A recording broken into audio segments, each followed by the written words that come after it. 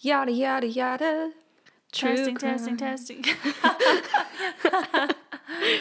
Yada, yada, yada. True crime. Testing. These true crime show tunes are brought to you by Lindsay Park. And Core LLC. Seltzer Water. LLC and Core Seltzer Water. Hi. Hey, how's it going? Oh, it's Happy Saturday. I actually have a free Saturday. For them, it's Mannequin Monday, so. That's true. Well, happy Mannequin Monday. You'll hear this in 2 days. So on Monday, just know that Courtney and Lindsay had a great weekend. I'm sure we're going to have a great Easter tomorrow. Oh, yeah. Happy Easter, everybody. And happy Passover to all our Jewish friends. Yeah, we have an Easter brunch tomorrow. And then What Jesus would have wanted. Yes. We have an Easter brunch tomorrow with some of our friends. And then tomorrow afternoon, I'm going to be burping now that I realize I'm having a seltzer and I'm just filling up with bubbles. And I'm probably just going to burp this whole time. You're having a seltzer attack? Yeah, I'm just We all do. bloating out with seltzer, hard seltzer, but it's fine. And then, are you okay? Yeah, I just released a burp off mic. Just trying to be real discreet about it. And then tomorrow night, I'm cooking a roast, an Easter roast. I'm going to say something that's going to come off mean. I feel like you need some hobbies. Okay, look, work was my hobby and now I'm not working, so I'm working on it. I cleaned my house today, which needed to happen. I do want a hobby, but right now my hobby is looking for jobs. That's my hobby. That's a good hobby. Yes, I'm looking for jobs, and I don't know, maybe what should my hobbies be? What should I hobby? You could get into biking. About that, I want to get into biking. I'm waiting for my husband to fix up his bike so I can bike. Okay. I'm also waiting for someone to get a bike with me because I don't want to bike alone. I want to be a social biker. Okay. I mean, we live in a part of the state that is extremely bike friendly. I feel like you could find a Facebook group or... See, I'm not that desperate though. Like...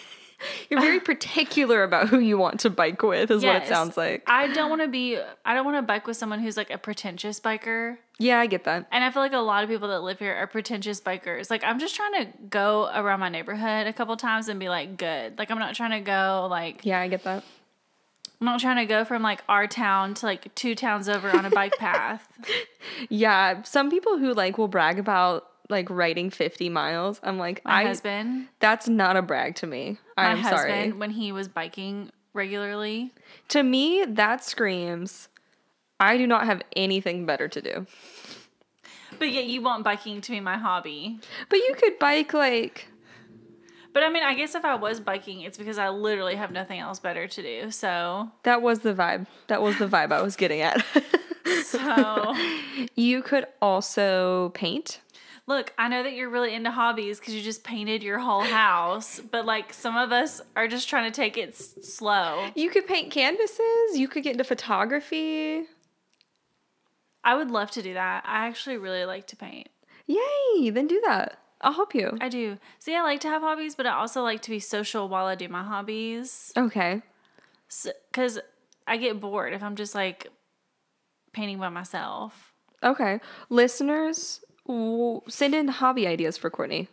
Oh, I did have a hobby idea though, which I've seen a lot of other people doing it. So I'm not trying to copy anyone's hobby, but it looks like something I would be really into is like making earrings. Yeah. Like the clay earrings, you know what I'm talking about? Yeah, please make them for me. I looked up kits on Amazon. Do it. I might. I will wear them. I'm kind of busy right now. I'm preoccupied with the drama of my life, but... Once I'm in a good spot, I will make earrings. I will wear them proudly. I don't care if they look like a deflated snake. I will wear them. This is kind of a hobby, what we do here. Yes, this is my hobby. Thank you. Yeah, I think I actually posted that and said this is my hobby. This is my hobby. I do like to read. And that sounds nerdy, but I feel like reading is a hobby. That's definitely not nerdy. Who bullied you? Who bullied you into believing reading was nerdy? I wasn't homeschooled. That's why I think reading is nerdy. So someone did bully you in public school is what you're saying. No one bullied me about reading, but it's like I liked to read so much more than everyone else. And I feel like a lot of people were like, I don't get it. What were your AR points?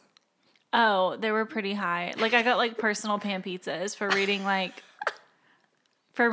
enough books. I don't know if they did that for you. No, do you think the reason why as adults we don't read as much is because we don't have to read to buy a personal pan pizza? We just order it. And also I feel like some people just don't like reading. I feel like people like the idea of reading. Yeah. But then when it actually comes to reading, they don't want to. Would it be better if I gave you a personal pan pizza? Yes. I feel like personal pan pizzas can solve everything, honestly. Even if I'm in a good mood, I still want a personal pan pizza. And you don't even have to read for it. I would, though, if I had to. I've done it before. I'll do it again. You do it all over again. No regrets. Okay. Now that we've ranted and rambled, how's your week been? Give me the details of your week and what you've been up to. Okay, like you said earlier, I painted my house.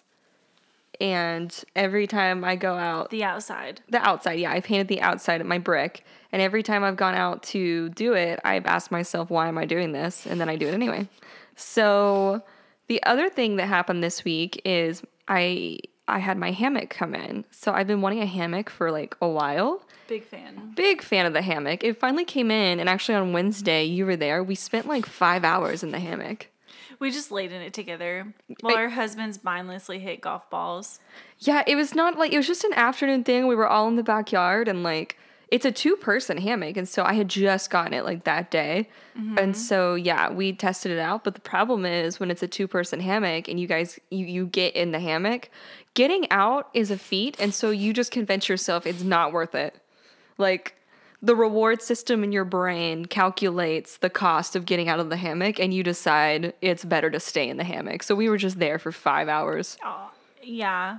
I love a good hammock. I might even come over.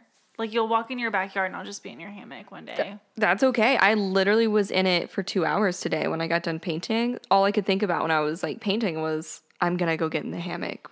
And I got in the hammock with some snacks and it was great. That sounds really fun. What else did you get this week? I got a giant fire pit. I love it. It's a gas fire pit. It's gorgeous. Mm-hmm. Really excited for patio nights once it gets a little warmer. It's nice. Very nice. The backyard finally looks great. So, yeah, all the boring adult stuff, you know. It's like what I told you, like the other day. I was like, is it the simple things in life? It is. A nice patio. Isn't it weird to think when we first started this podcast, there was like almost a foot of snow outside, and now we're like, we like to go outside in the hammock. Yeah. And being outside and painting Lindsay's house. I was deep in the throes of seasonal depression whenever we started recording. I was basically like reading about murders, and I was like, life is meaningless. I get it. There's a foot of snow outside. I do miss the snow. I like not that I want it to snow today or anything, but it was fun while it lasted. Dear God, please don't snow. We probably have a good number of months before that even could be a possibility. You know what would have made my seasonal depression probably better? What? A personal pan pizza. It solves everything. It solves it all, but no, I have to share my pizzas with my lactose intolerant husband. Is it ever a bad time for personal pan pizza though? No, it's not. It's not.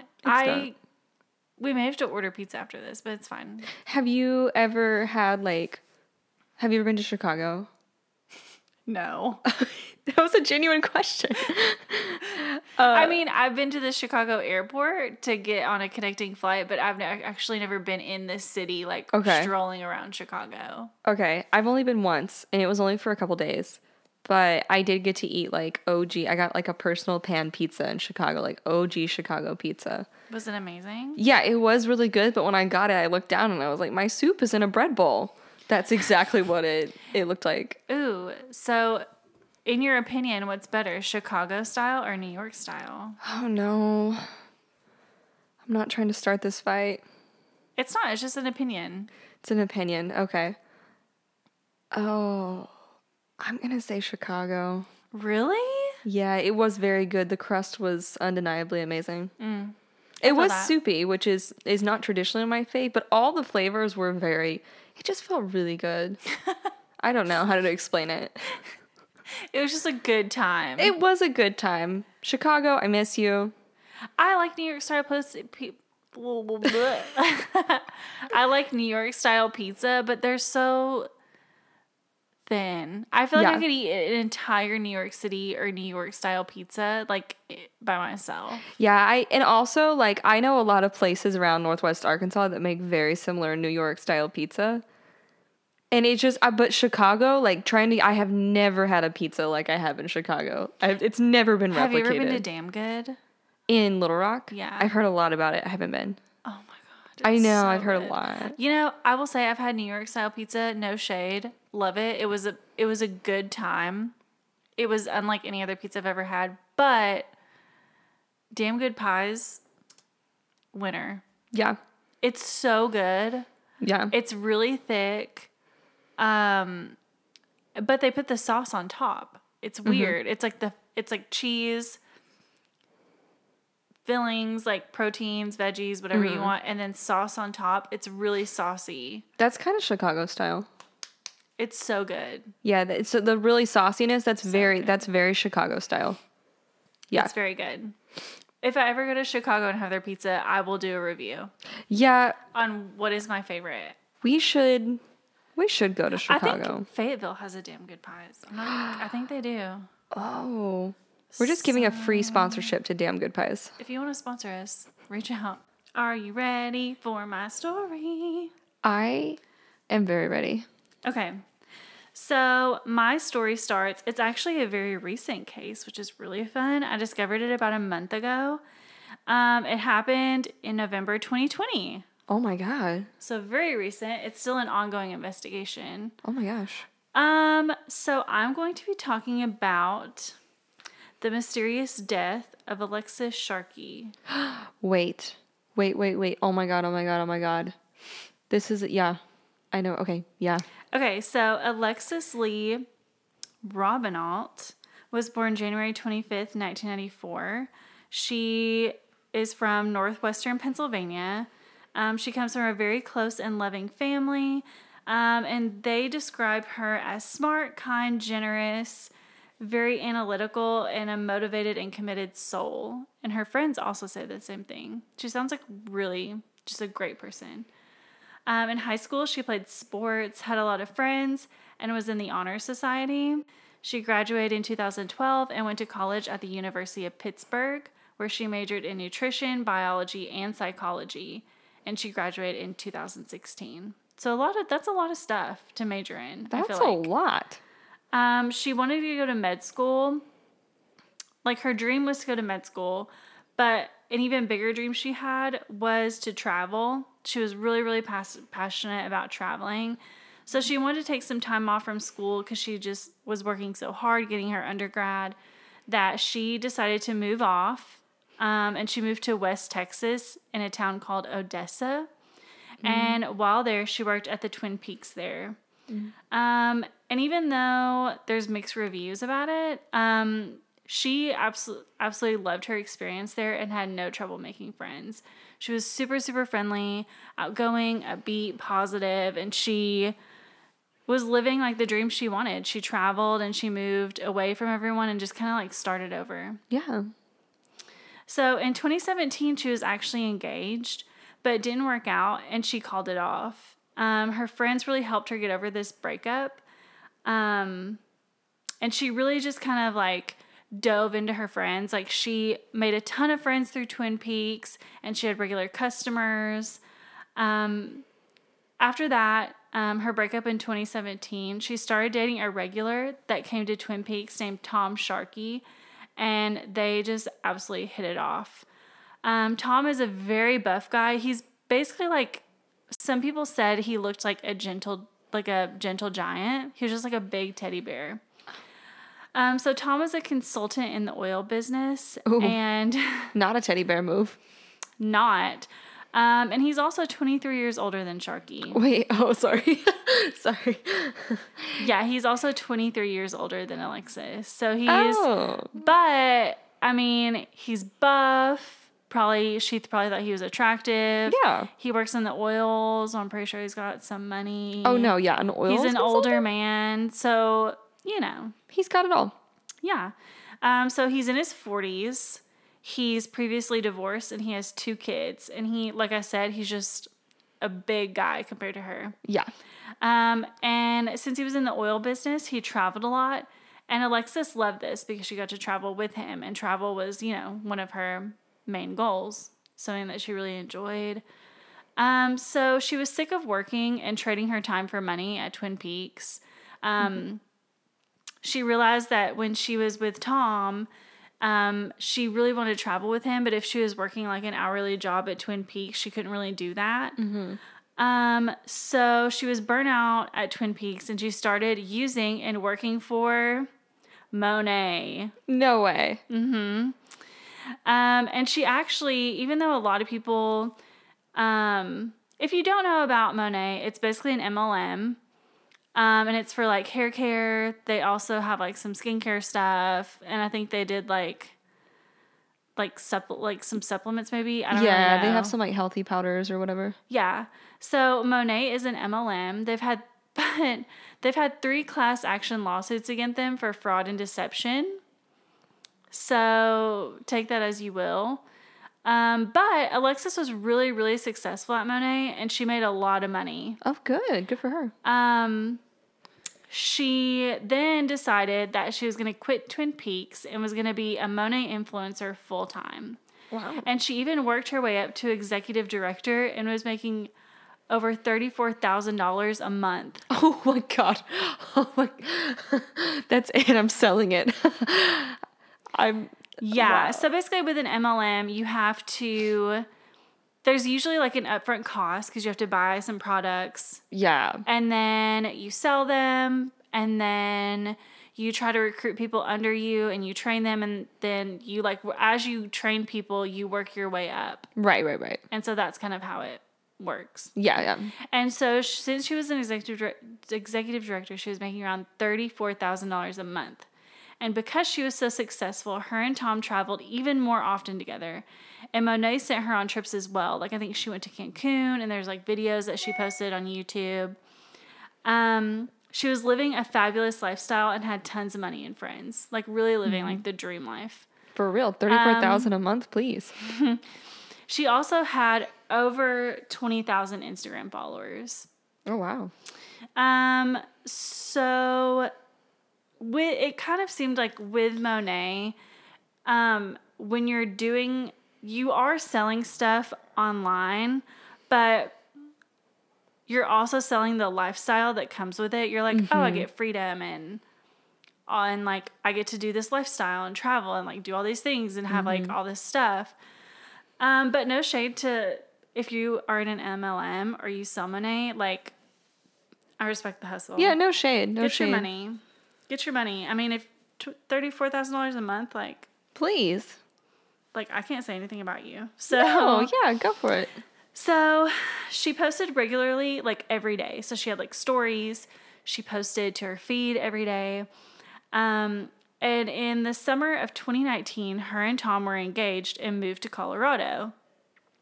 And they documented a lot of their travels on YouTube, and they're still on there. You can look at them. Her Instagram is also still up.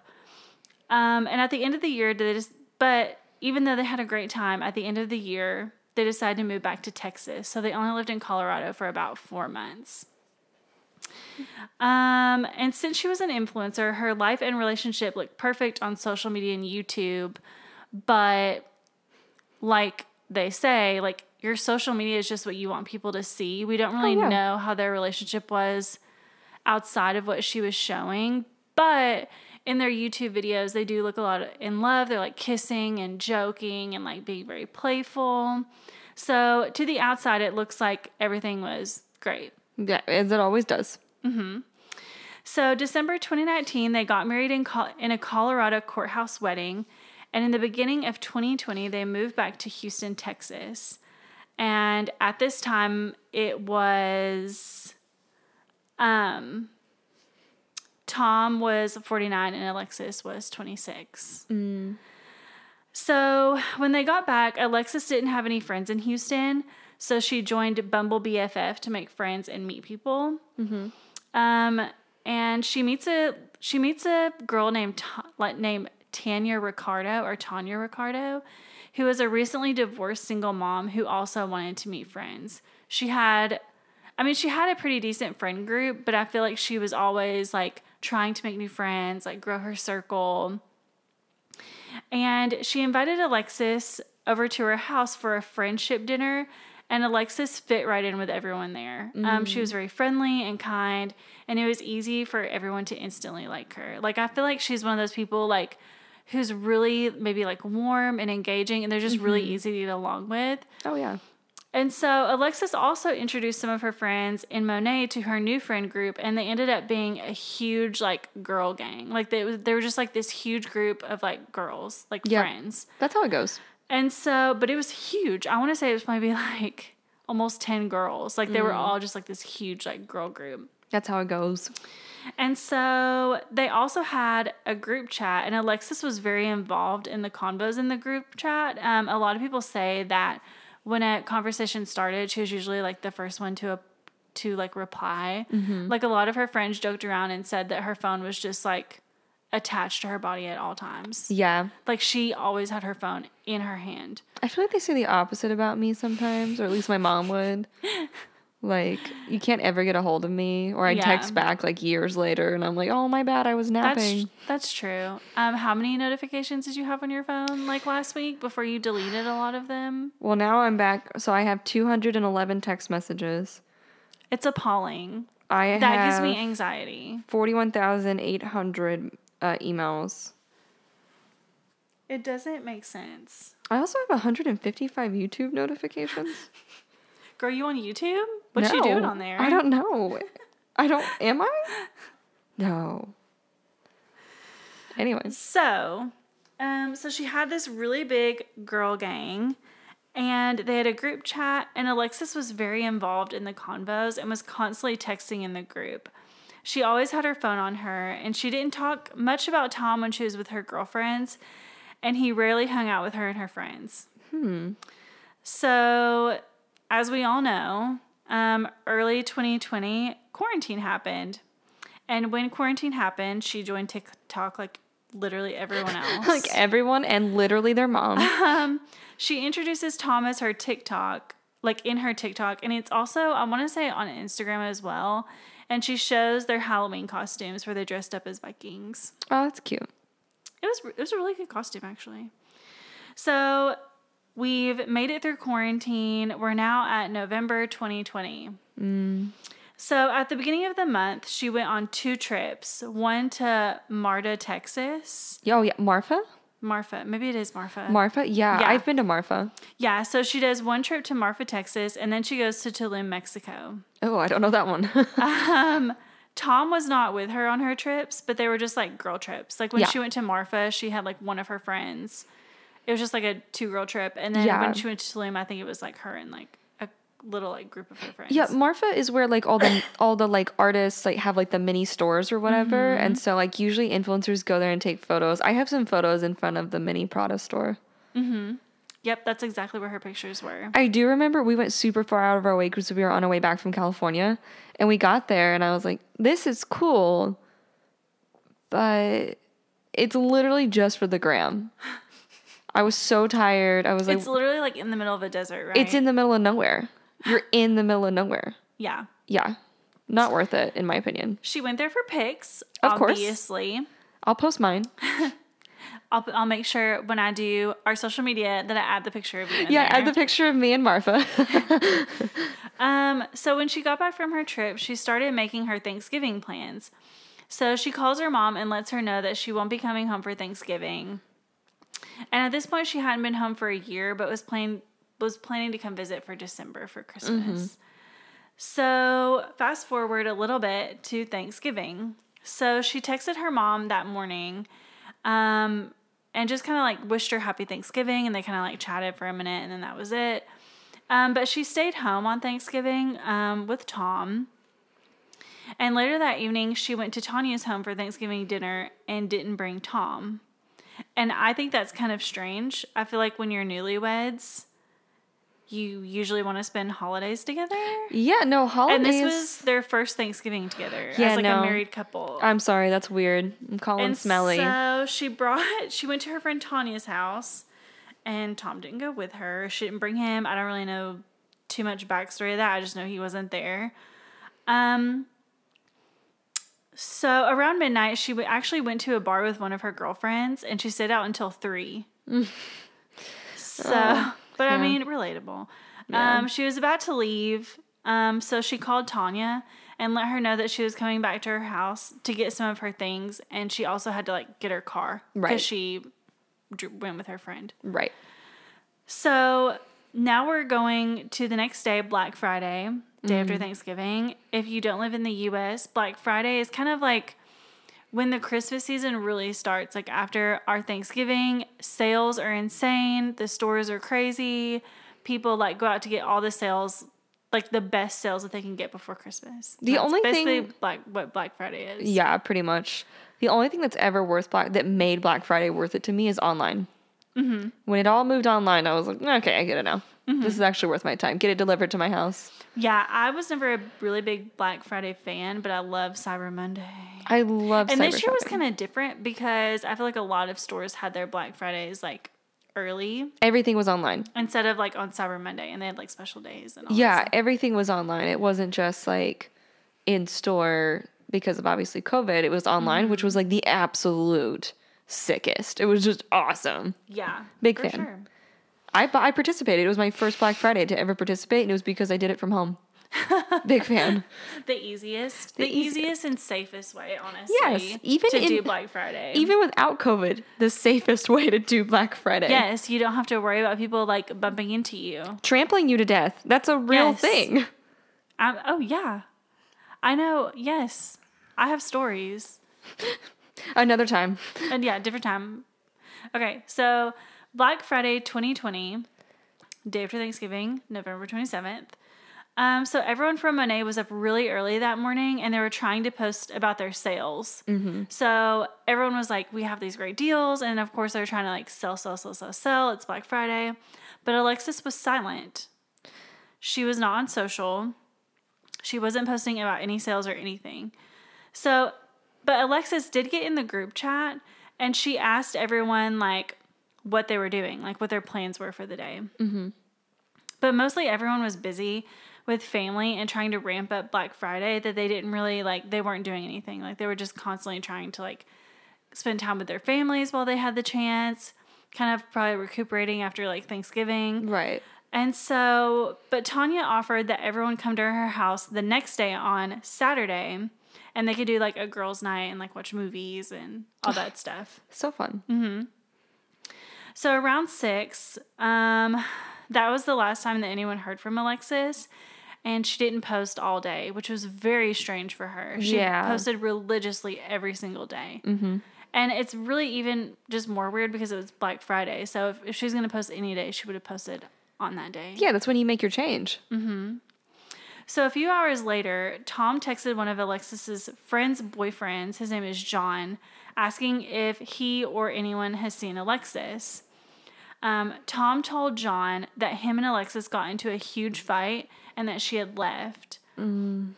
John got a weird feeling right off the bat because later on, Tom changed his story. Mm. And they were on the phone talking for like 45 minutes, and he got a weird feeling that something wasn't right. So some things that Tom said was that, like, these are his, like, changing stories. So one thing that he said was that they got into a huge fight and that she was barefoot. She stormed out of the house, crawled over the fence, and she went into a black car that was there to pick her up. Okay. But he later says that she could have left on foot. She could have just ran off. Okay. Which is very different. Yes, you would know. Okay, you would know the difference. And in one version, she left her phone, but in another version, he said that she took her phone with her. Mm. And he kept calling people to see if they had seen her. Yep, no, that's fishy. So the next day after Black Friday, Saturday. So on Saturday, Everyone in the group chat was talking about the girls' night and movie day, like planning, like, when are we going to meet up? What are we going to wear? Like, what are we going to do? And Alexis did not respond to any texts, which we know that she's usually the first one to respond. And it caught everyone off guard that they were not hearing from her. Yes. So her friends thought that was really strange and instantly checked her social media and saw that she hadn't posted in over 12 hours, which was very unlike her. Oh. And so they were instantly all creeped out, and they hoped that she may show up. They thought maybe, I don't know, that she was maybe slept in or whatever. So they kind of just like ignored it and ignored the creepy feeling that they got, and they hoped that she would show up to Tanya's house, but she didn't. And they kept calling her, and she wasn't answering any calls or texts. Like, all the girls were, like, calling her constantly and trying to text her. That's weird. And they were not hearing from her. So Tanya went over to their house to see if Alexis was home, but no one answered the door. And so she kind of struggled for a minute, and she didn't know if she was being, like, too cautious, but she decided that, no, this is probably an issue. So she called Alexis's mom, Stacy. So she told Stacy's mom that she was worried, but without Tanya knowing, Tom had already talked to Stacy to let her know that he didn't know where Alexis was, and he hadn't heard from her. So around 9 p.m., her friends decided to file a missing person report, and then they called Tom to let him know. So he didn't make a missing persons report. Her friends had to rally together at the police station and make a missing persons report. Really? So at this point, she's been missing for a good, like, almost 24 hours, I would say. Yeah. So her friends and family instantly started posting on social media about Alexis's disappearance along with her white Jeep, like what she drove. We have no information if her car was also missing or not. Okay. They just, like, input that in the flyers that they put online. In case she, yeah. So little did they know that before this even happened, a body was found that morning only 3 to 4 miles from Tom and Alexis's home and about 10 miles away from downtown Houston. Oh my God. The body was placed on the side of the road and was nude. And when officers came to the scene, they thought it was weird because the body was really clean. Like, there was no dirt, nothing. Like, it was just like a clean, creepily clean body. Forensic. Forensic countermeasure. And so the way the body was discovered was that road workers or city workers, probably like the highway department, they were driving and they thought it was a mannequin. It's never a mannequin. But they don't listen to this podcast, obviously, because they would know that it's never a mannequin. Nope.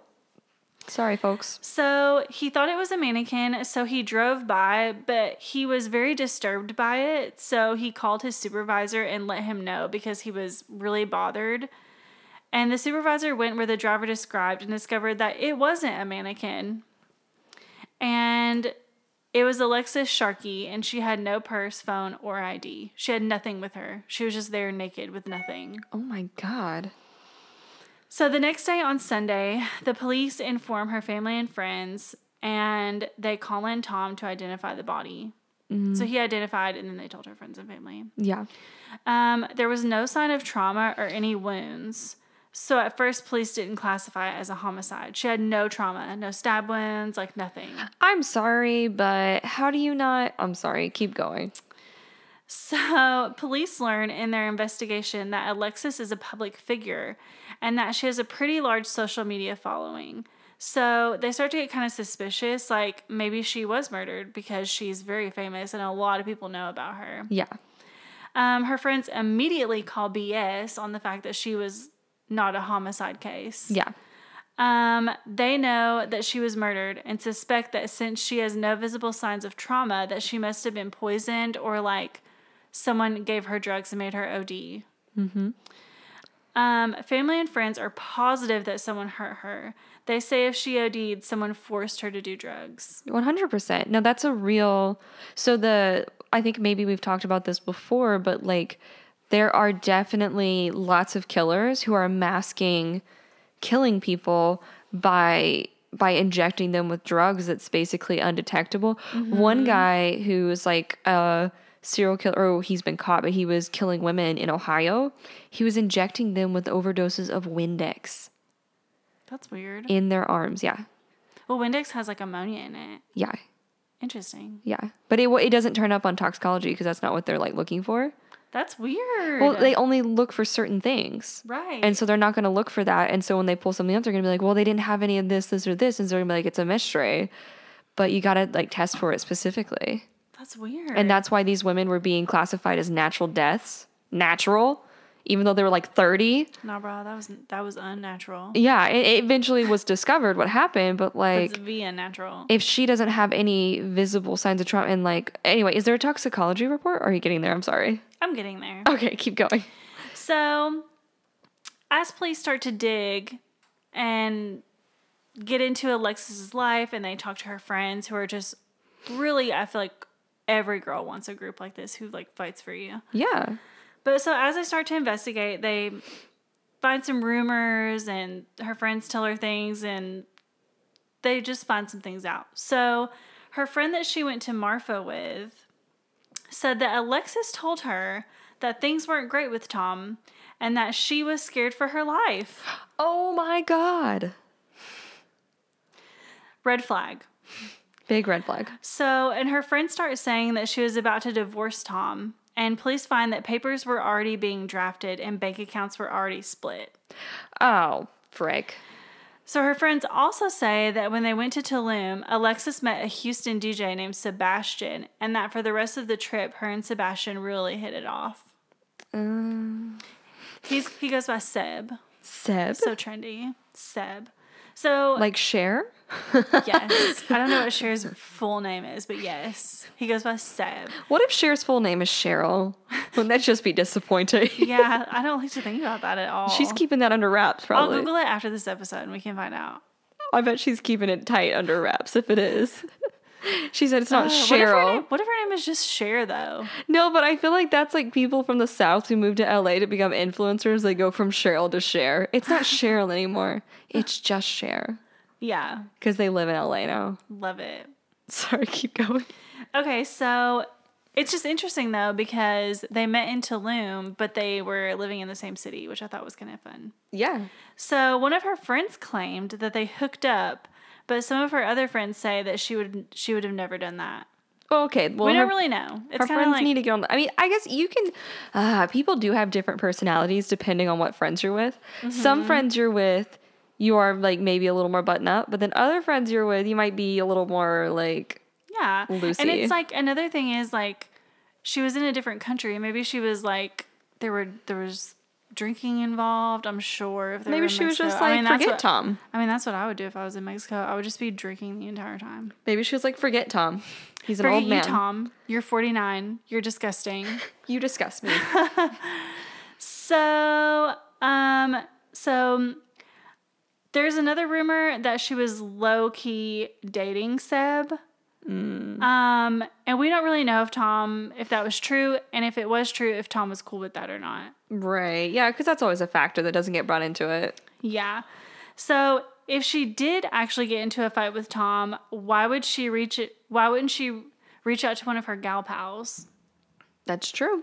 You know, why wouldn't she call Tanya and be like, hey, like, I need to stay at your house tonight? Or, like, any of her other friends. Or, like, have them come pick her up. Or, I do think that you know, if she stormed out, I feel like she would have, like... a friend would have picked her up. Yeah, and even the one that she went to Marfa with. Like, her friend knew that she was scared for her Yes. life. So I feel like...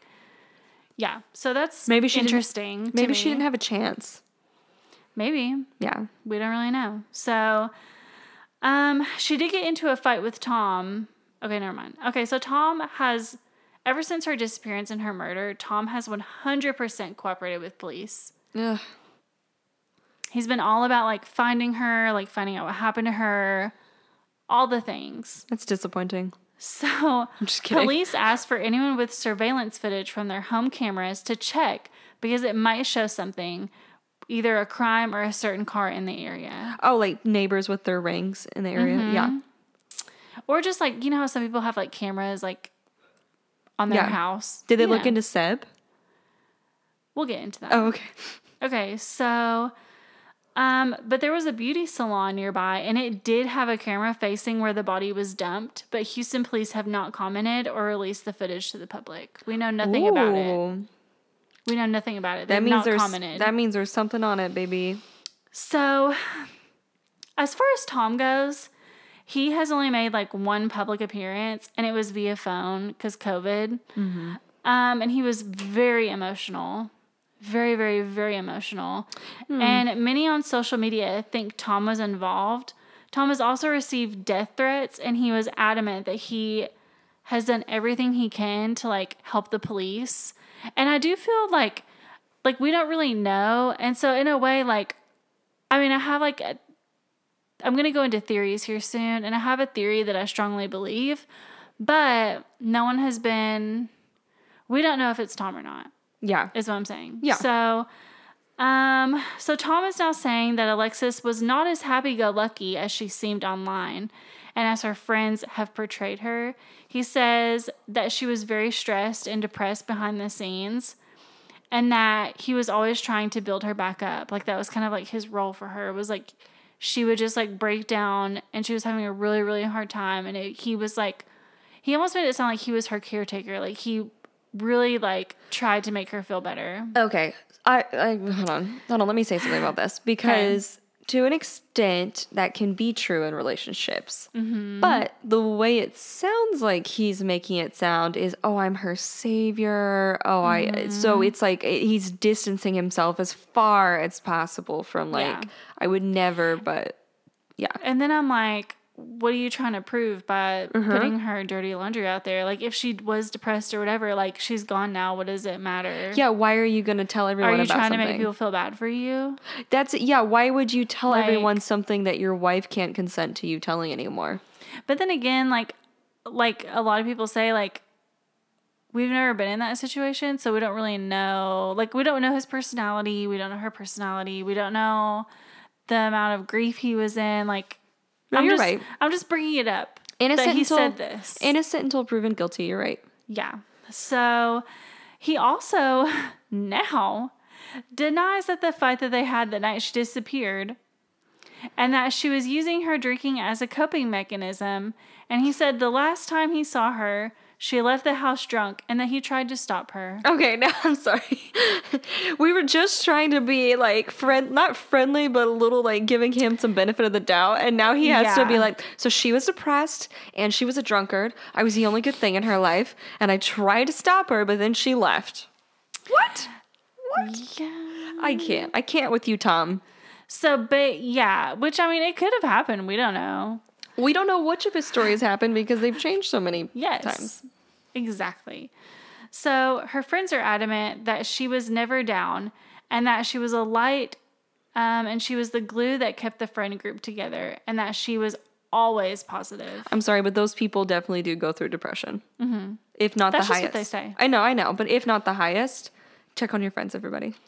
And her family and friends were never worried about Tom before Alexis's disappearance. They never got like weird vibes from him. They always said he was really nice and like engaging. And he, even though the media and like the story, a lot of stuff is centered on him because he's the husband and his story. If his stories wouldn't have changed so many times, it would have been more believable. But like, if your story changes that much, like you're automatically like suspicious. Yeah, in my view, yes. The story changed a lot. He called everyone saying, I don't know where she is. Mm-hmm. But he didn't file a missing persons report. That's weird to me. To call and almost, it's like you're building a stage. Mm-hmm. It's weird. Keep going, sorry. So after November and December, it's kind of like there's not a lot left. We don't really know. And then December 19th and 20th happens.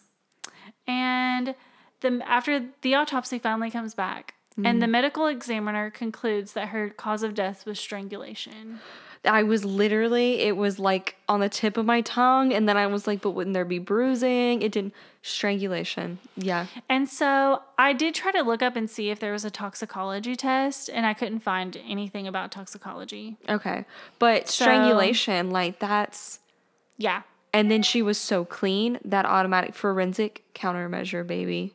Mm-hmm. I'm sorry, Tom's not looking good. It's about to look really even worse for Tom. Tom. You know, Tom. So one thing that was a red flags to her friends after they found out that it was strangulation was that Tom was referring to Alexis in past tense before they had even found her body.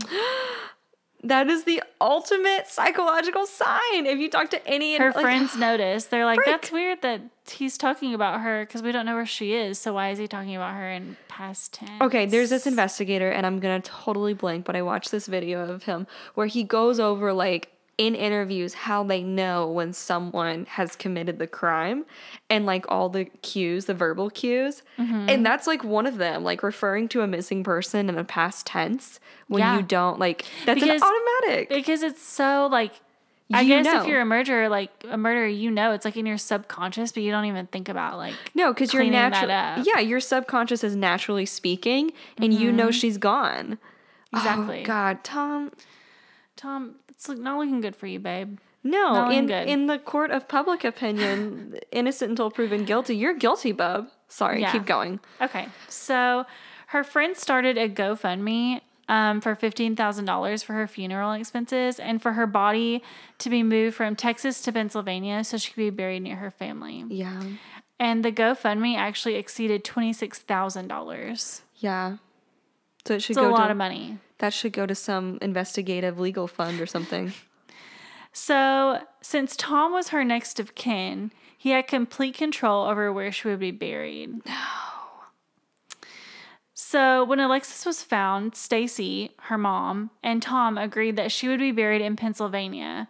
But then they had issues because Tom completely ghosted her mom. Oh. And also, Tom did not claim the body. What? Because he identified her, but when you're the next of kin, I guess when someone dies, you have to, like, claim it, like, and that you, like, plan the funeral, and you're, like... You have to do the things. You have to claim it and decide, like, what you're going to do with it. It can't stay in the morgue forever. Right. And so he never claimed her body for, like, 2 weeks. And so after that,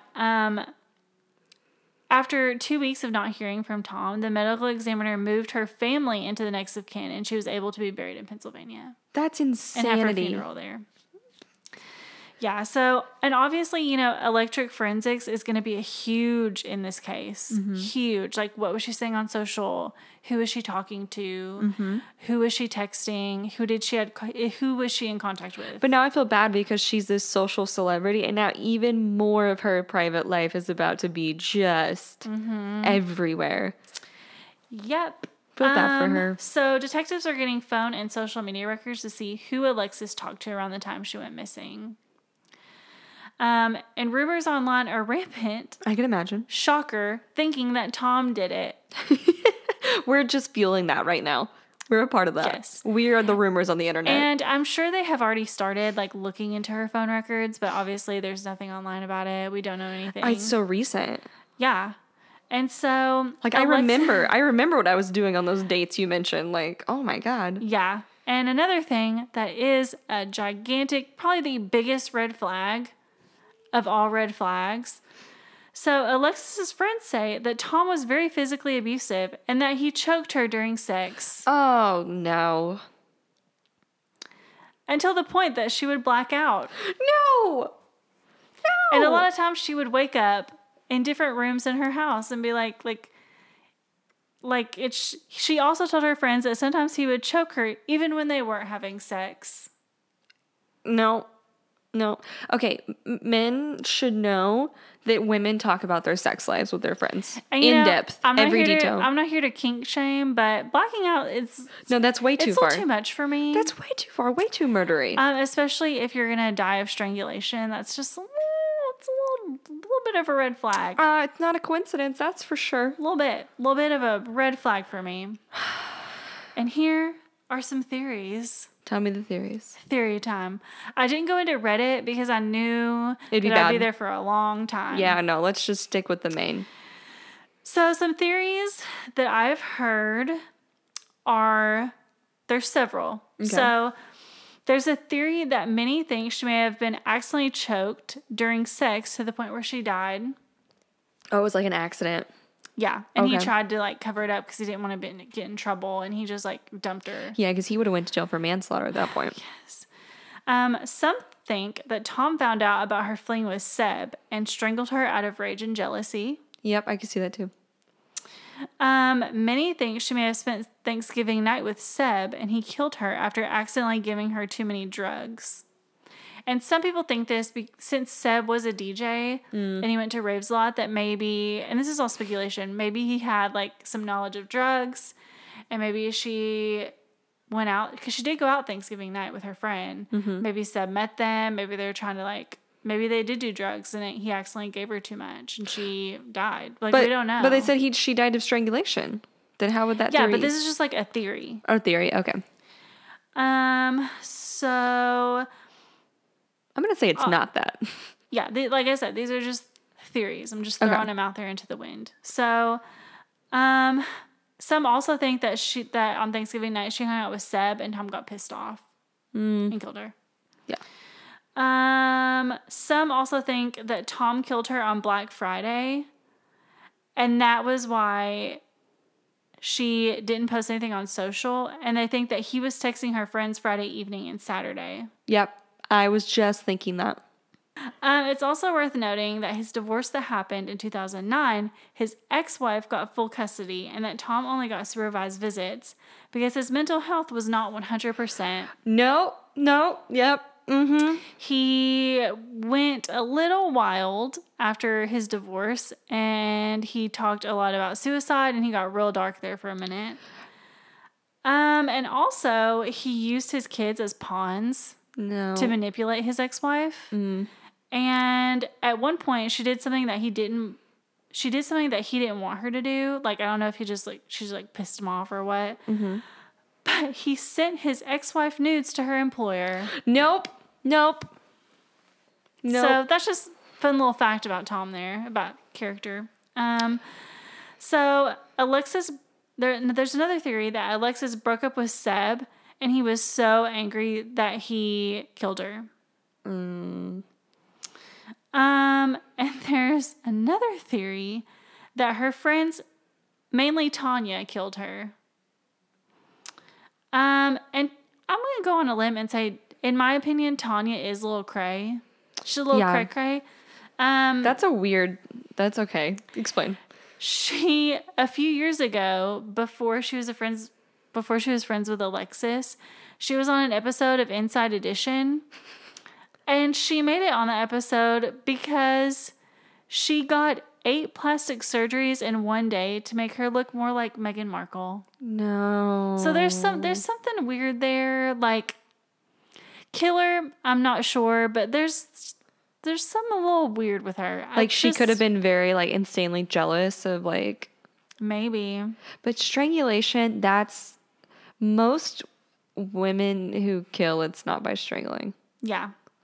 And then there's obviously the cray stalker theory. She was very well known on social. Maybe someone was really obsessed with her and they just had to kill her for it. They just had to kill her for it. And then the last one, that maybe it was just a random killer. Like an opportunistic killer. Like she left the house after a fight, opportunistic killer took advantage. That is a real thing that does happen, but there's just too much here. So after all this happened, her social media presence has grown up to over 70,000 followers. Oh, because of people who are trying to show their support. Who runs the account now? No one? I don't think anyone does that I know of. I mean, nothing has been updated since she went missing. Nothing says, like, it's a memorial page. Like, her girl gang, nothing. Her girl gang should run the account and should use it to post things about her case. Yeah. But her mom says that she's really happy that her following has grown because it shows that even in her death, her daughter is bringing, like, light and positivity to the world. And her mom, Stacy, hasn't blamed anyone for her daughter's murder yet, but she says she's letting the police do their job and that we'll all see what comes of it. Yeah. No one has been arrested.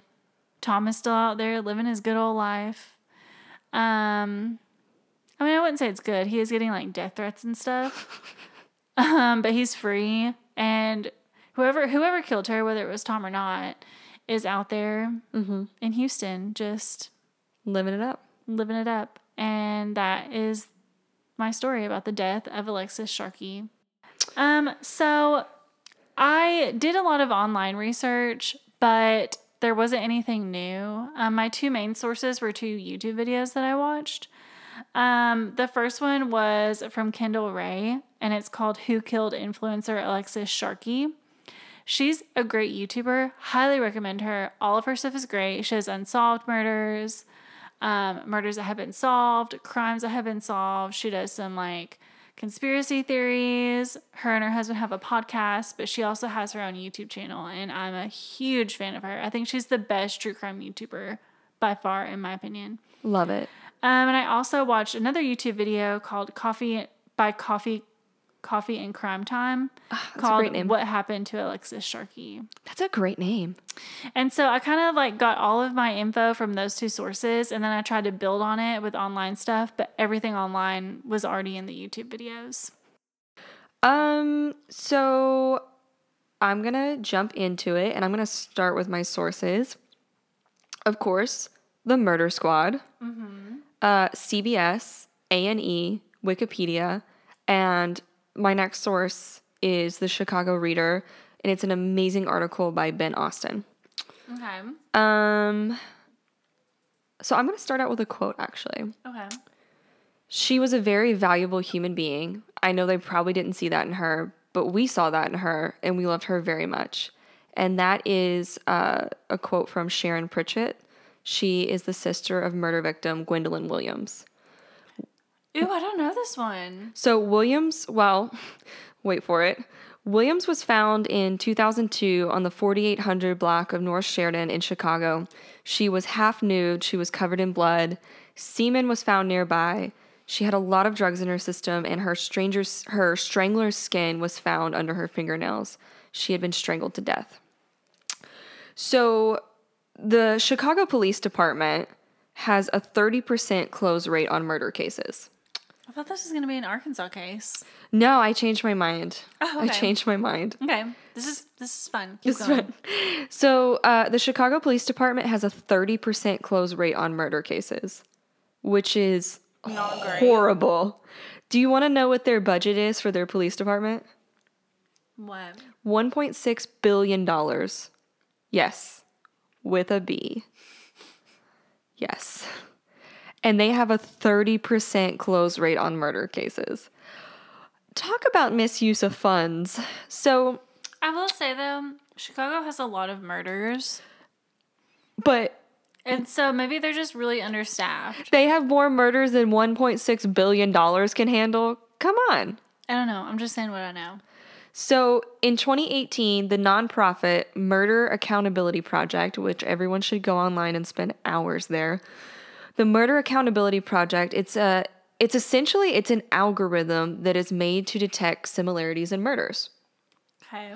And the Murder Accountability Project, which has actually closed lots of cases, they made a shocking announcement, a shocking claim, that they believe that one man in Chicago has murdered 51 women from 2001 to 2021.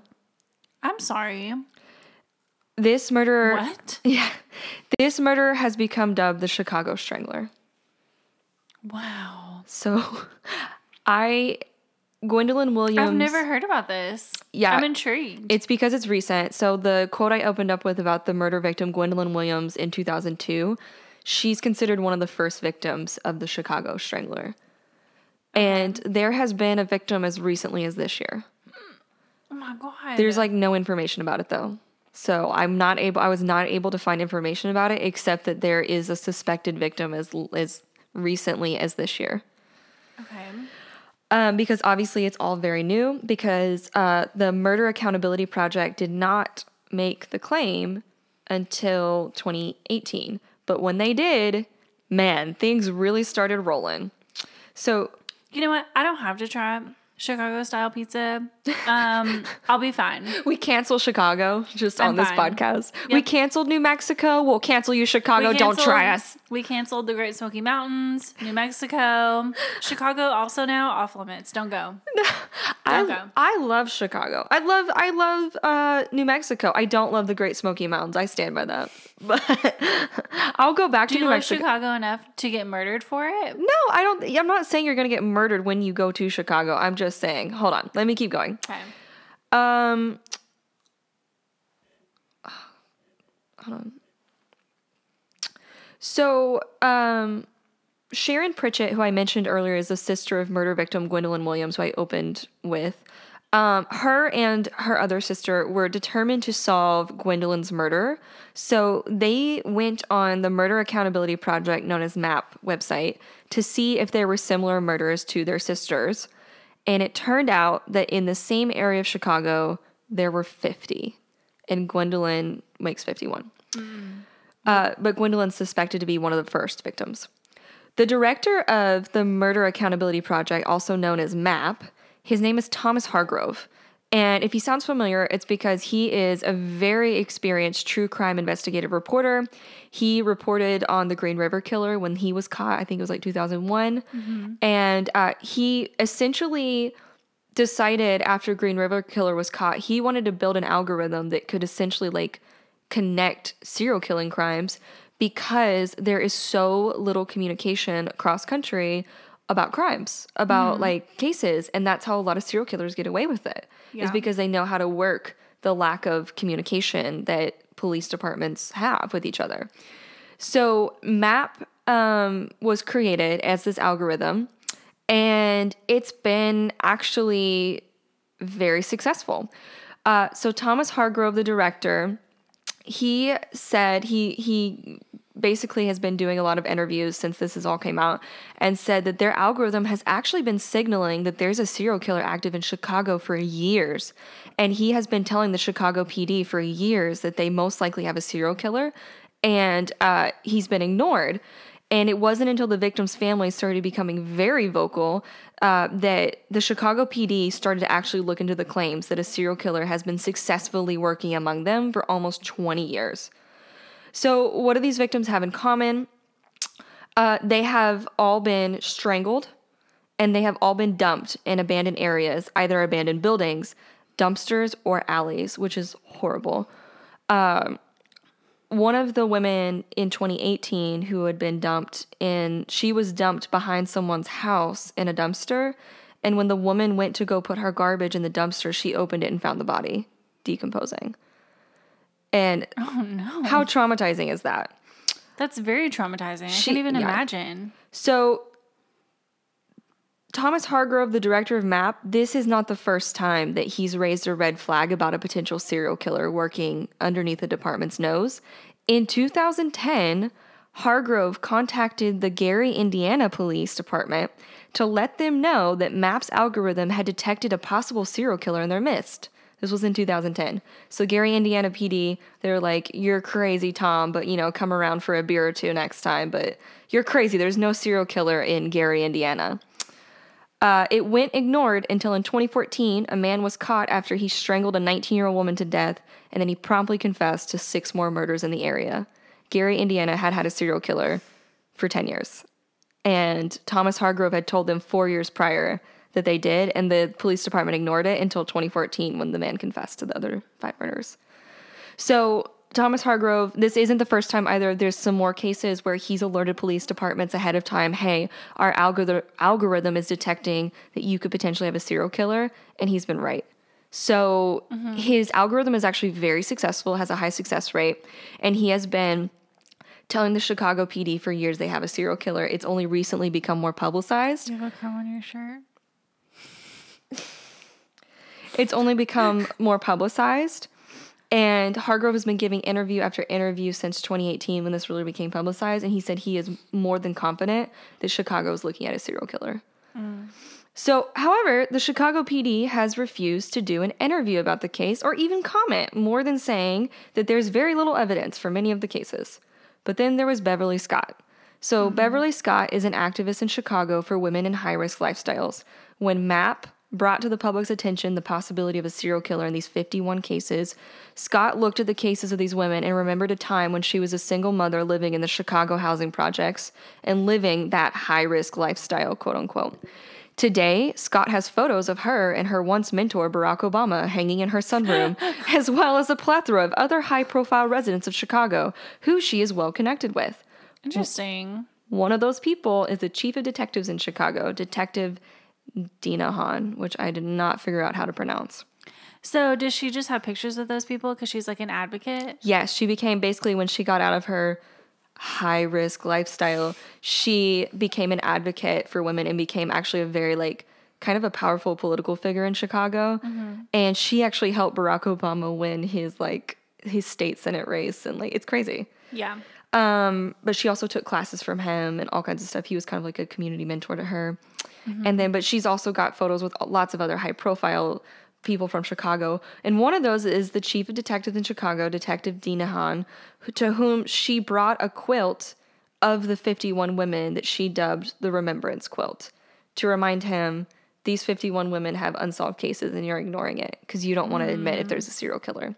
She also informed him that she has been using her platform to let the women of Chicago know that they are being targeted and has even been passing out whistles throughout Chicago for women to keep on hand to call for help.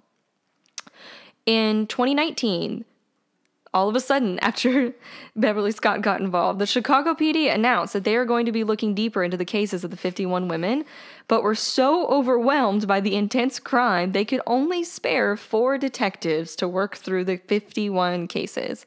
So they also made a joint task force with the FBI's Violent Crimes Task Force. Unfortunately, less than half the cases even had DNA to be taken. And most of the cases of the women who had been found had been dismissed as domestic violence, drug-related, etc. So they didn't even bother to take DNA for most of them. That's the biggest eye roll. That's so annoying. And I think I forgot to mention earlier, the other thing all these women have in common is that they're Black. Okay. Says a lot. It says a lot about the rest of the story. Will say a lot about that. Yeah. So the DNA that had been taken was inconclusive. So of the 18 women that did have DNA taken, there was 21 total pieces of male DNA found on all of them, and none of it was the same. And also, like, these women were potentially sex workers, and so there's obviously a chance that this DNA was not their killers. So it's right. So basically, the Chicago PD, when this came back, they announced that they don't believe these cases are connected because the DNA is inconclusive, and that they don't work in the same mindset that investigators do about serial killers, where it's X, Y, and Z leads to this. That they look at cold hard facts because they're the Chicago PD.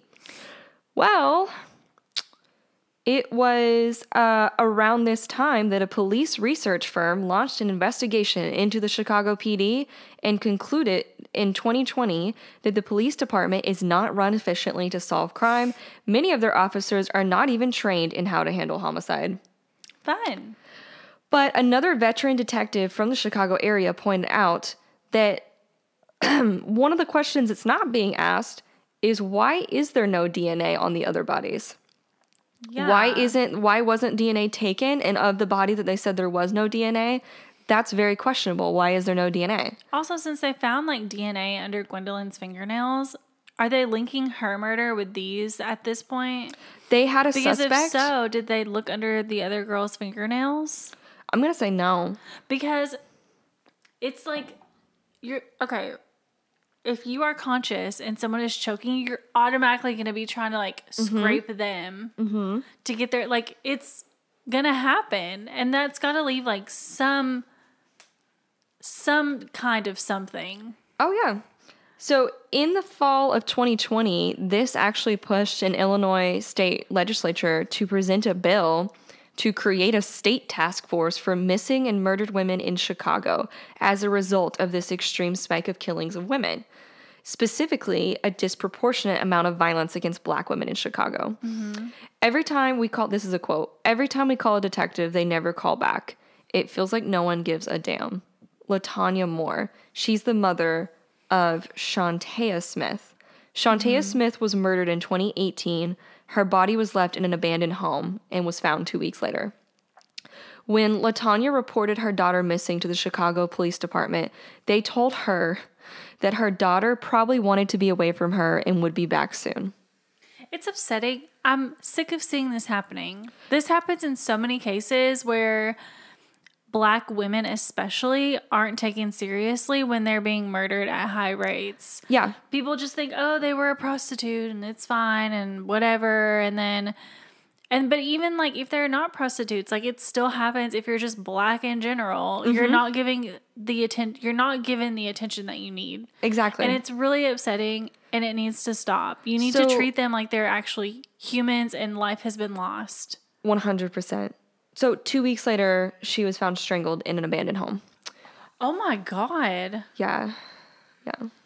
So something else to note is that a lot of victims have been found in abandoned homes, largely from the 2008 housing crisis foreclosures.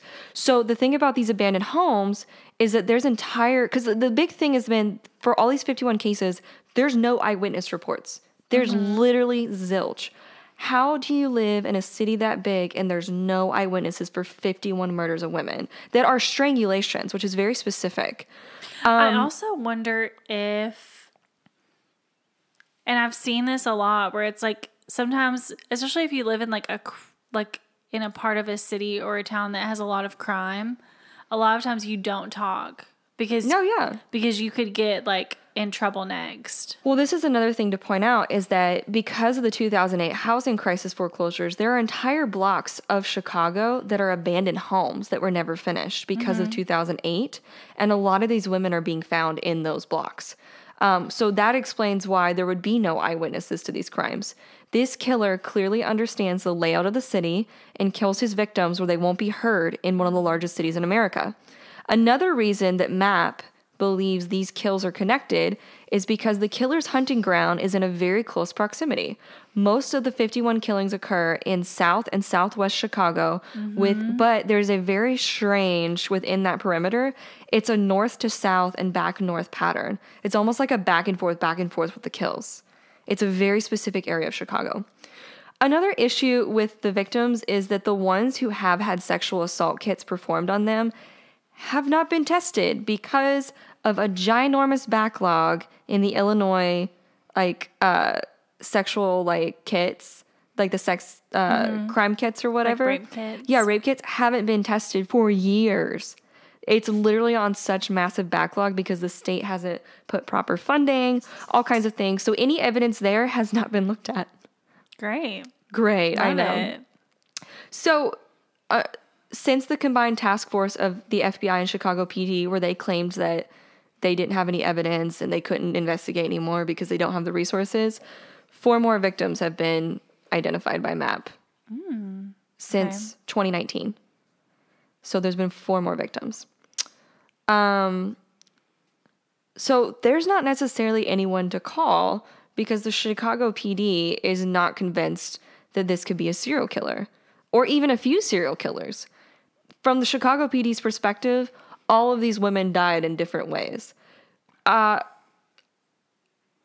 experienced true crime reporters and investigators are adamant that if this isn't the work of one, it's certainly the work of a handful of men who have a deep knowledge of how to kill and how to get away with it. So let's get into a couple prevailing theories.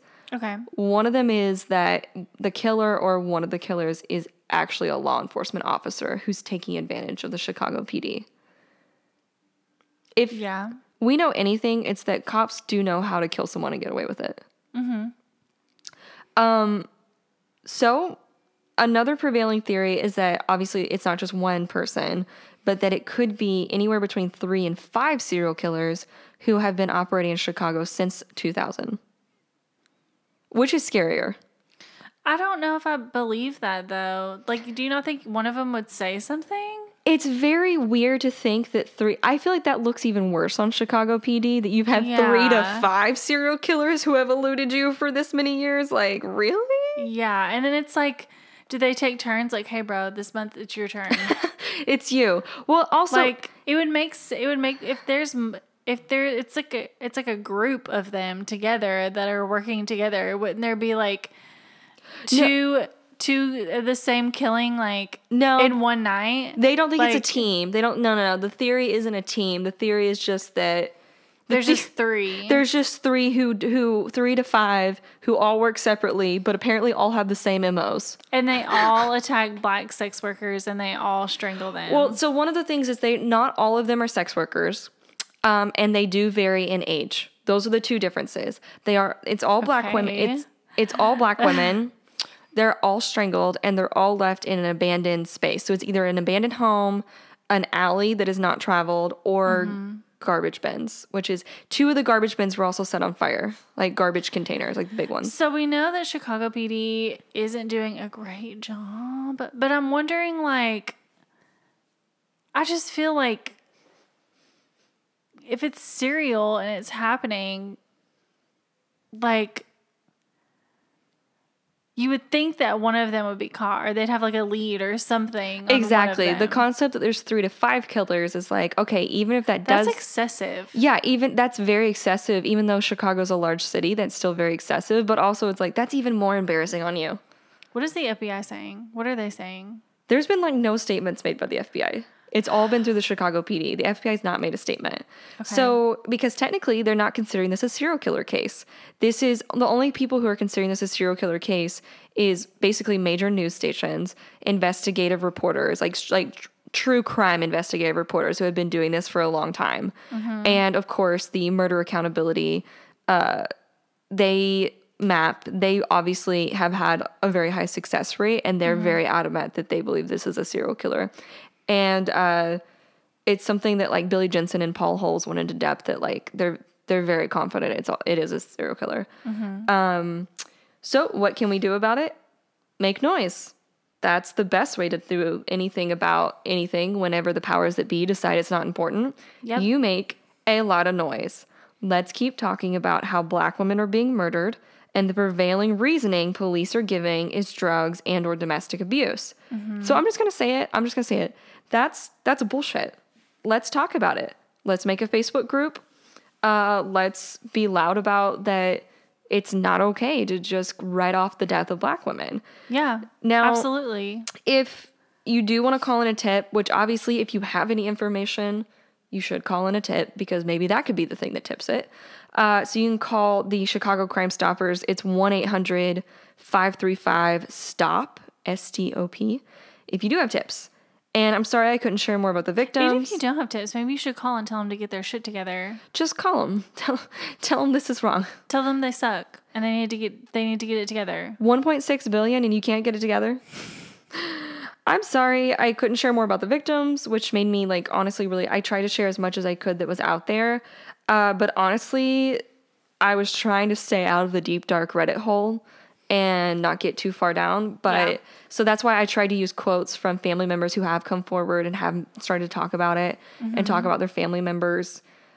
So whether a 1 killer theory, 2, 3, or even 20 killers, it's extremely odd that 51 women have been killed and dumped in the same manner, in the same areas, no witnesses, no DNA, and they all share in common that they are Black women. And they've all been strangled.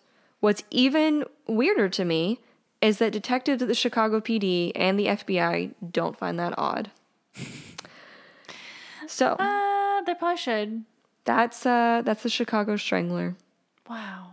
That's insane. Yeah. What a great story. A great, terrible story. Yeah. I think wow. I haven't heard that one. Well, it's because it's so freaking new. And that article I talked about by Ben Austin at the Chicago Reader, it's called Do You Know These 51 Women? And it's really an amazing article. Yeah, I mean, he doesn't just go into like the victims or even the true crime. He gets into about the Chicago Police Department, the failings there. Like he gets into the victims' families. Like it's a really great article. Highly recommend. But yeah, it's either the Chicago Strangler or Stranglers, depending on what you believe. But either way, there's definitely a killer or multiple killers that are loose in Chicago right now, targeting Black women. Jeez. Yeah. That's crazy. I haven't heard about that. That's wild. Yeah, and what's crazy too is that some of the stuff you would read would be like, they're all sex workers, and that's not true. Yeah. I think that that's another thing that's like, that is such a, not even just it's a disgrace to like, to Black women, to these that it was just automatically, they're either drug addicts, it's domestic abuse, or they're a sex worker. And it's like, if there was because some of these women like help, like a more like a daytime job, like a bank teller or this. If a white woman who's a bank teller goes missing or is found murdered in an abandoned building, Yeah. there would be a huge stink about that. Now, Yeah, you're right. White women who are sex workers also do not get the same level of attention, but black women who are even less. Yeah. It's horrible. There's this violence against women that's so dismissed.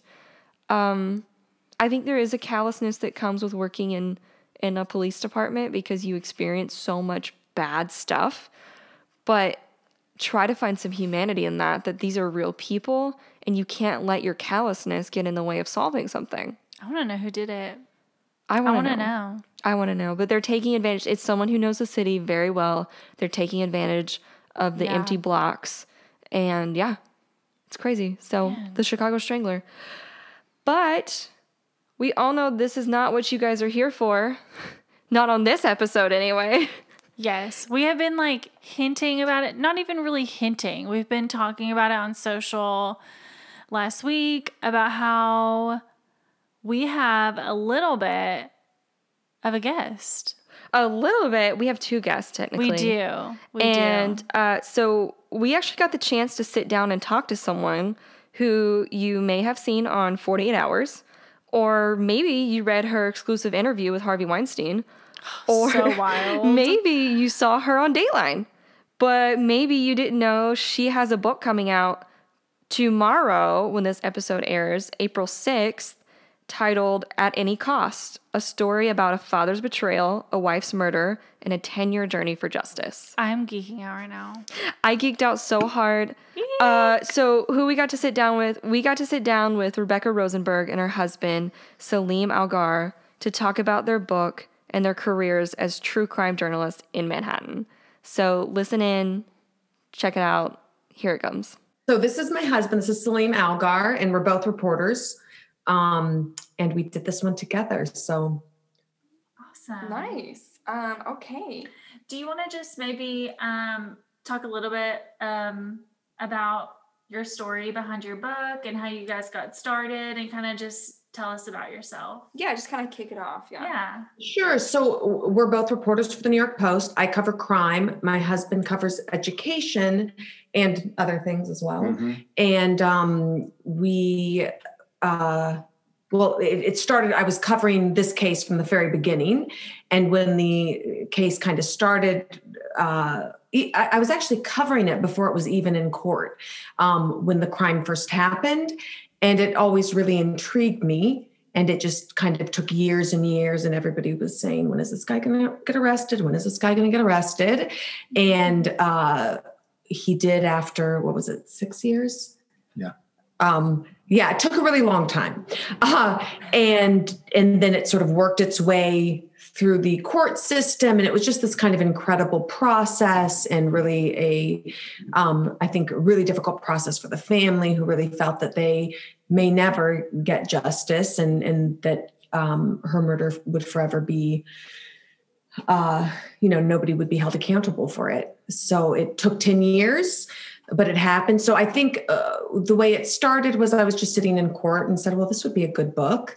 And a friend of mine gave me the email of an agent, and I ran it by her. And the publisher gave us this very short deadline initially of 6 months. We both work full time. We have two young kids. So I said, hey, I'm going to need to rope in my husband here on this because there's no way I can finish this in 6 months by myself. We ended up getting an extension of 2.5 months, but still 8.5 months was an extremely tight deadline.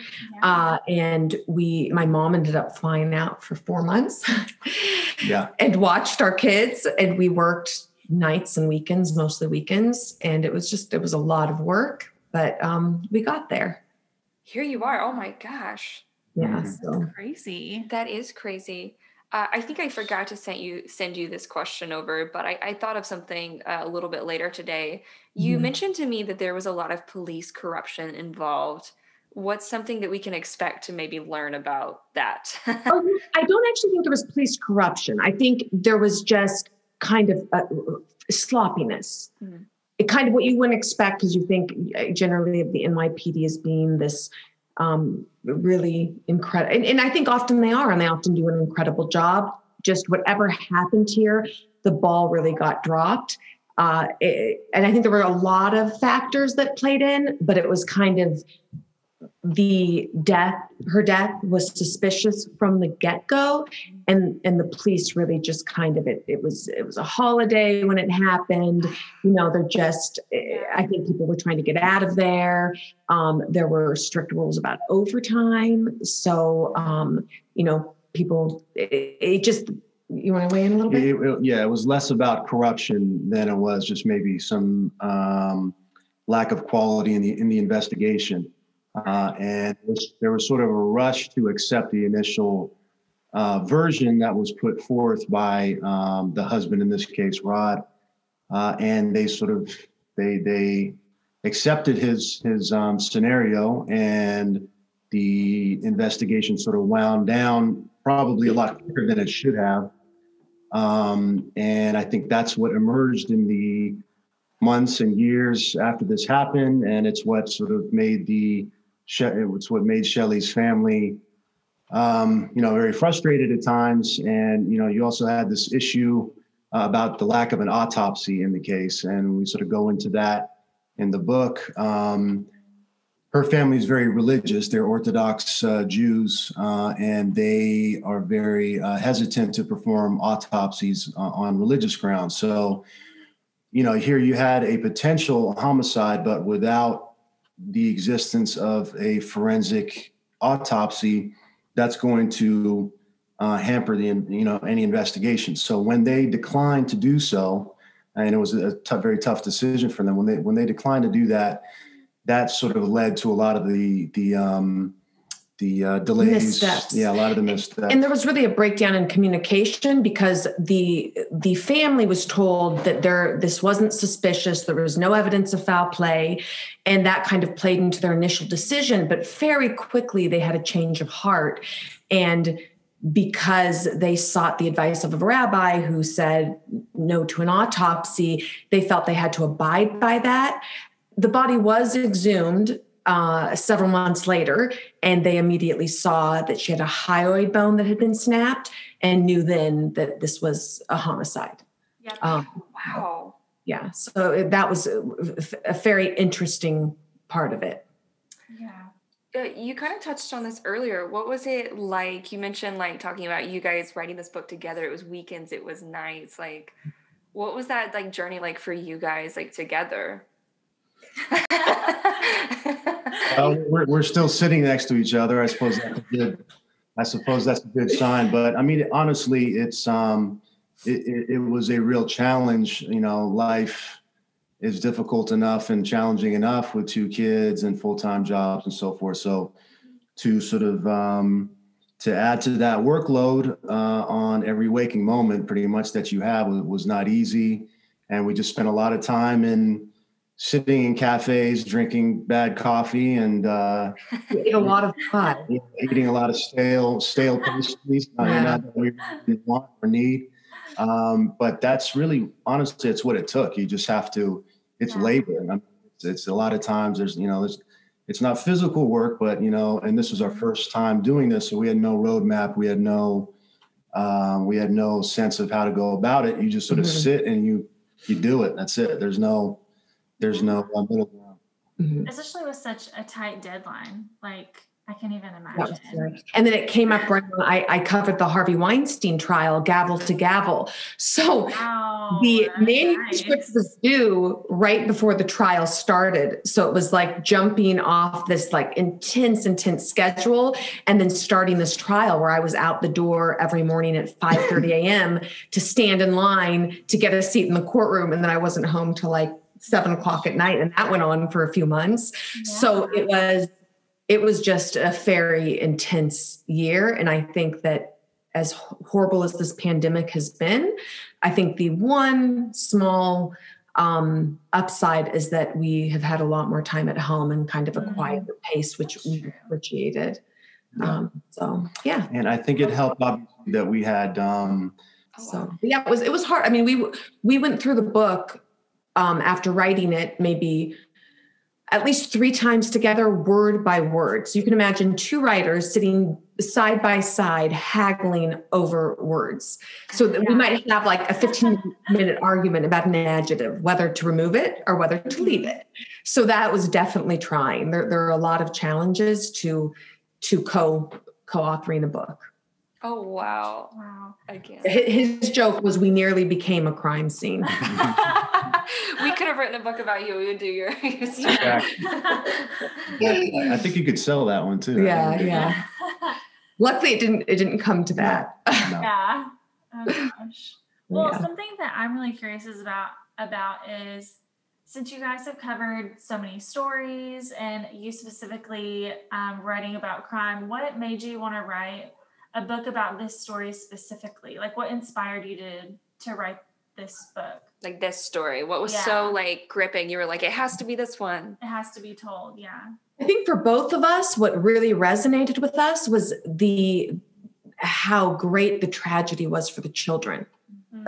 Like, how this one murder had just damaged so many lives. And, it was just the children bore the brunt. I mean, every sort of premature death has a far-reaching impact, obviously. But when you take the time to write about one particular crime, you get a sense of how it sort of reverberates across generations. It's since it directly involved the kids, so directly, it had an impact. And you had a lot of different elements here. I mean, it's in New York City. You had a woman who worked on Wall Street. You had, he was in his own right, a very accomplished guy, went to Columbia University, really, really smart guy, which was part of the reason I think he was able to manipulate the police a little bit. He had a good story. He told a good story and he was persuasive. Yeah. And yet there were just a lot of different elements to it, twists and turns that you sort of want in a plot to enable, in order to make it appealing to both a publisher and hopefully an audience.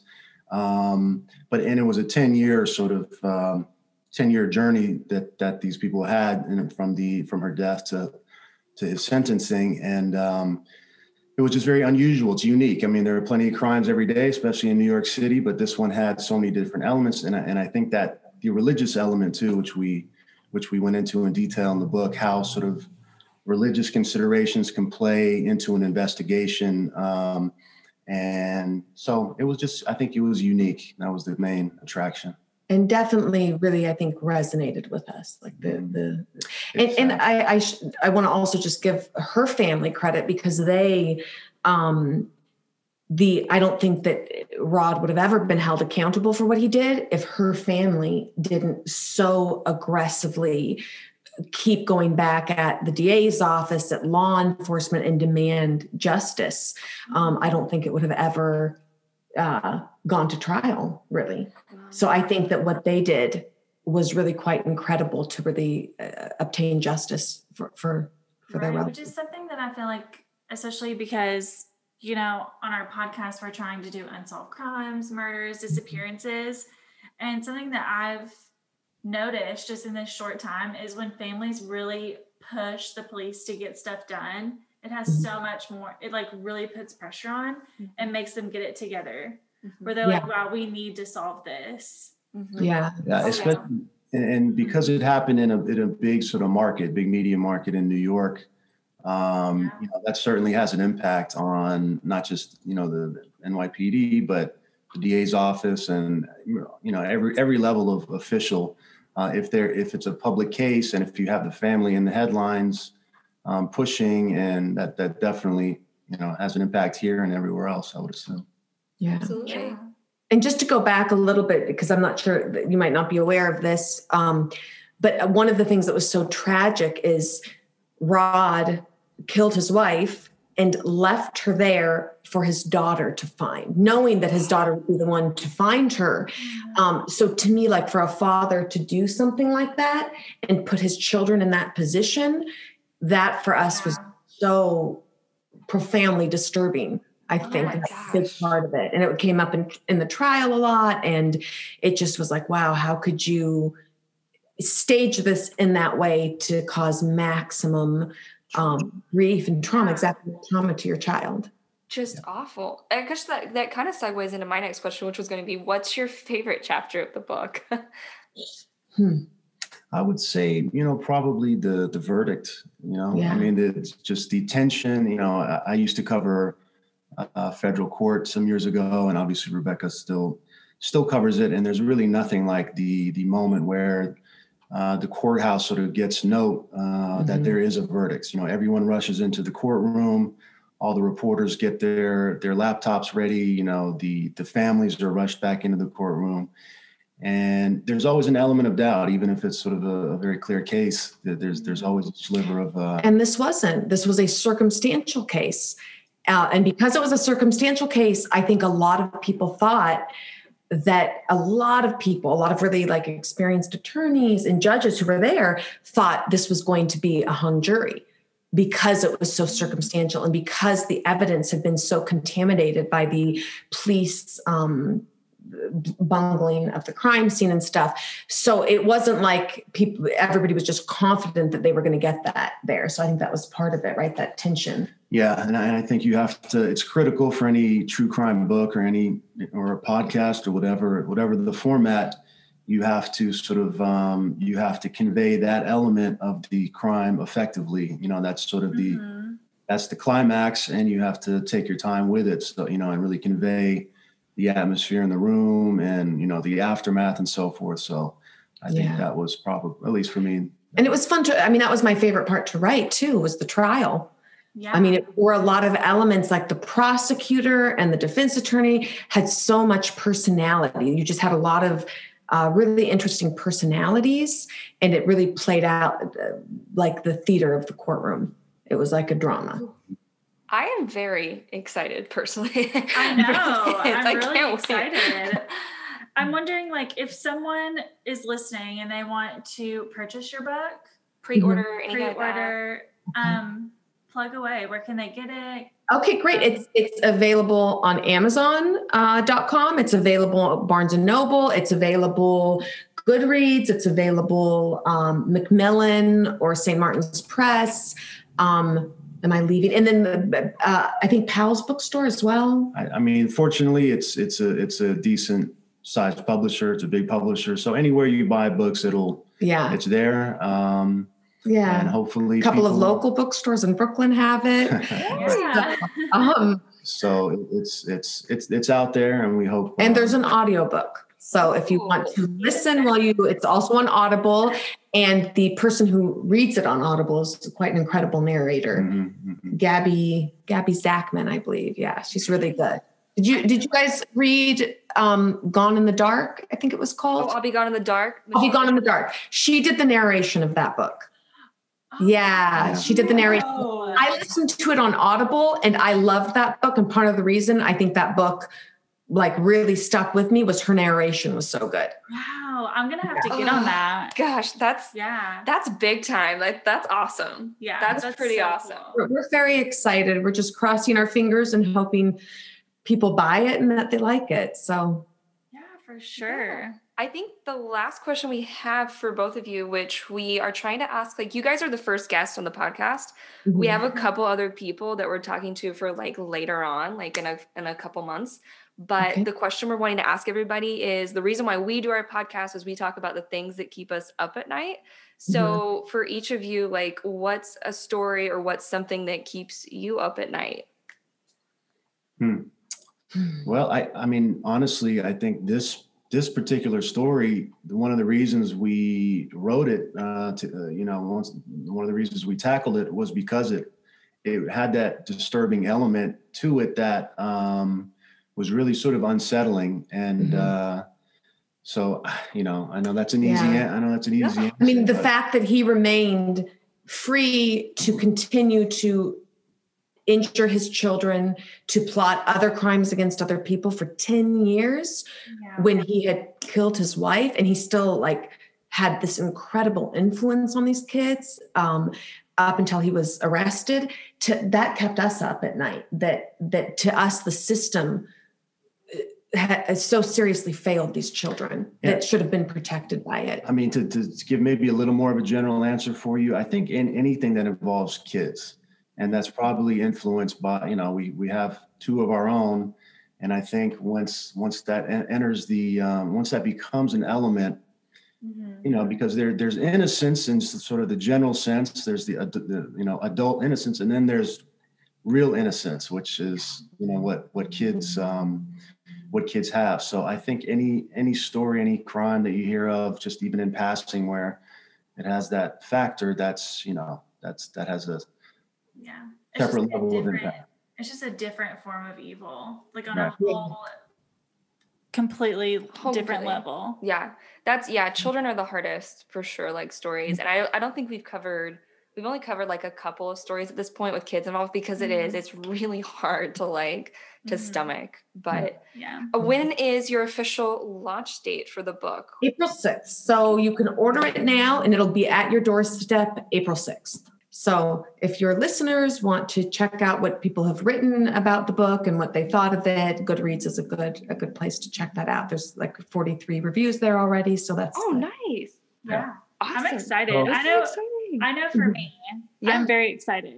I will definitely, I'll be leaving a review on Goodreads on April 8th. Great. Thank you so much. Thank you. Okay, great. Okay. Enjoy the rest of your Sunday. You too. Bye. Thank you so much to Rebecca and Salim for joining us and talking about y'all's book. It was really just exciting to sit down and talk to them. It was a great insight into how something like a true crime book is made. But like I was saying earlier in the episode, I am a huge reader, but I'm very busy just working and doing stuff around the house. So I am going to make sure to order that audiobook. I'm very, very excited about it. Same.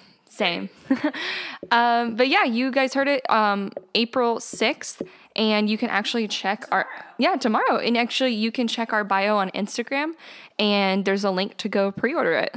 Yeah, so I'm going to pre-order the audiobook now. But thank you guys listening to this super long episode. We hope you guys enjoyed it, and always remember, it's never a mannequin. Bye guys.